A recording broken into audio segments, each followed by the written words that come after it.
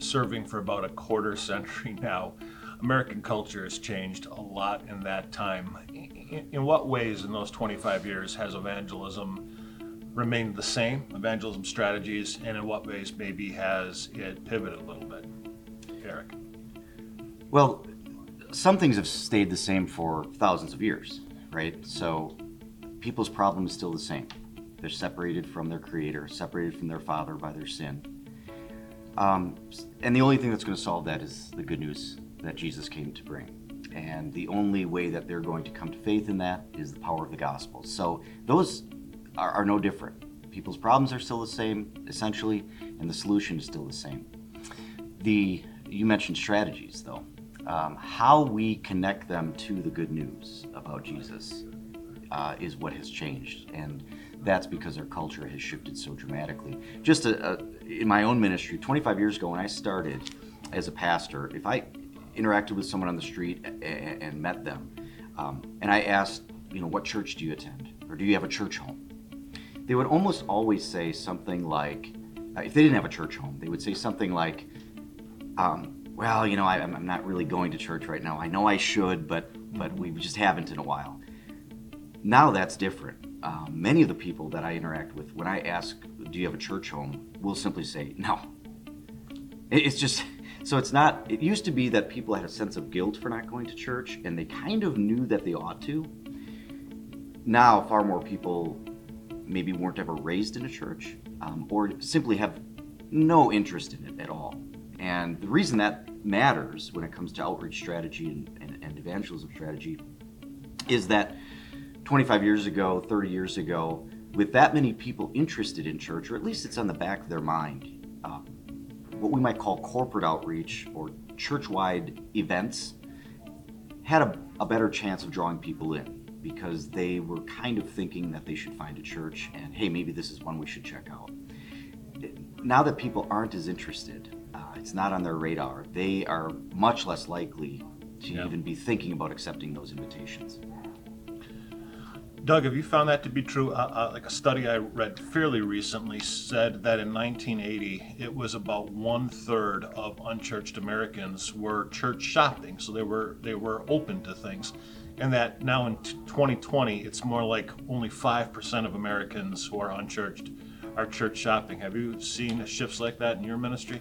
Yes, I'd agree completely with that, and I think it's not, they're not looking for a church. What they're looking for is answers and the truth. Mm-hmm. And we used to be connected to church. That was what they did. That's what they grew up with. A lot of people haven't grown up with that anymore. But I think coming through COVID and some of the other things in culture, even right now, just the negativity of news, the violence, the threat of not knowing what your kids are being educated, there's genuine fears and definitely we brushed against mortality and death. So the message you're talking about, that's the same. Has a huge impact because people are looking for truth, but a lot of times that's one-on-one. They don't necessarily know how to capture it in a big corporate event, like even coming to a worship service. It comes in conversations or observations. They see a friend that has something that they don't have and they ask questions, or it's those small conversations that lead into bigger conversations. And I found as coming to our church, we could have this big community event and our own people come. We did Vacation Bible School, over 200 kids, 13 of them were people that we could follow up on with that many kids coming. But there are 13 people that were invited by our own people that are searching, and it leads to really good front porch conversations when you do the follow-up. So the need is still out there. It's just they're not looking for church. They're looking for answers and the truth. And when you come with something that deals with death and fear, that's very, very powerful, and ears are open.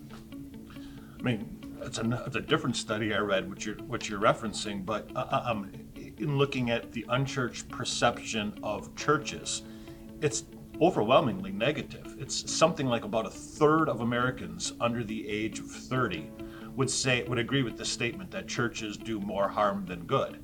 And yet that same group of Americans under the age of 30, 9 out of 10 say they want to have more spiritual conversations about things like what comes after death, what's the meaning of life. How do you think, Eric, then that impacts the way churches plan for their outreach and evangelism? Yeah, I've read some studies too. I mean, the good news is that young people especially, while they're not connected to churches they are in they like 76% of them say that they want to have spiritual conversations. It's just that they want to have them in small groups or individually. What that tells me is that we need to be prepared and willing to have those conversations, not in a corporate way, but in a personal way. And connected to that too is something that's changed even since our last leadership conference in 2020. People's trust in institutions has tanked, and that's across the board. So one study showed that I think in the trust in the medical field has gone from something like 70% to 30%. Trust in the media has gone from like 60% to 25%, and trust in organized religion has done something similar. So it's not just the church that's being affected, it's all institutions. And that tells us that if we approach the unchurched as an institution, we're up against it.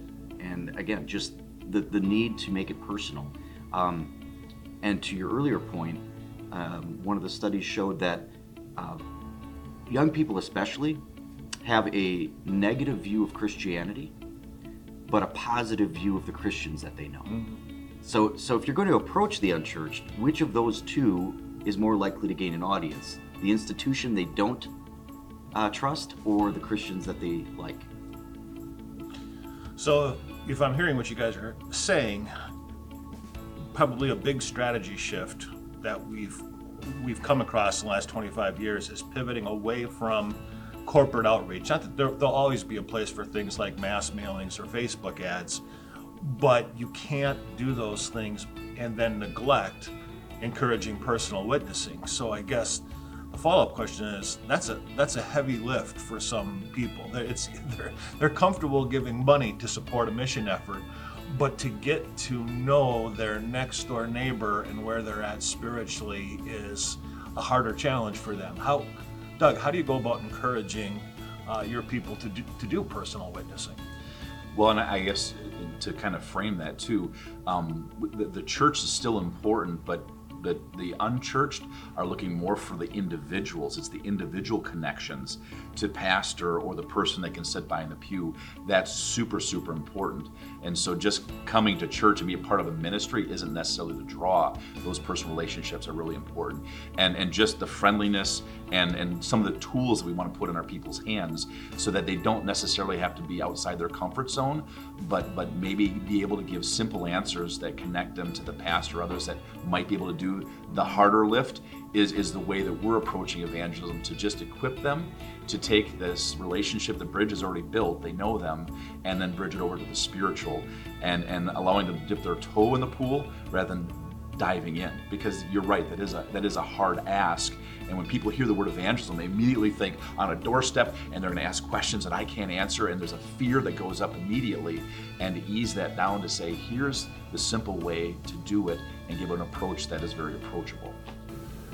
Well, thank you guys for the conversation. It's a good 20 to 25% of the sessions at the WELS National Conference on Lutheran Leadership deal with evangelism and outreach and how leadership can encourage that outreach culture. So I look forward to seeing you there.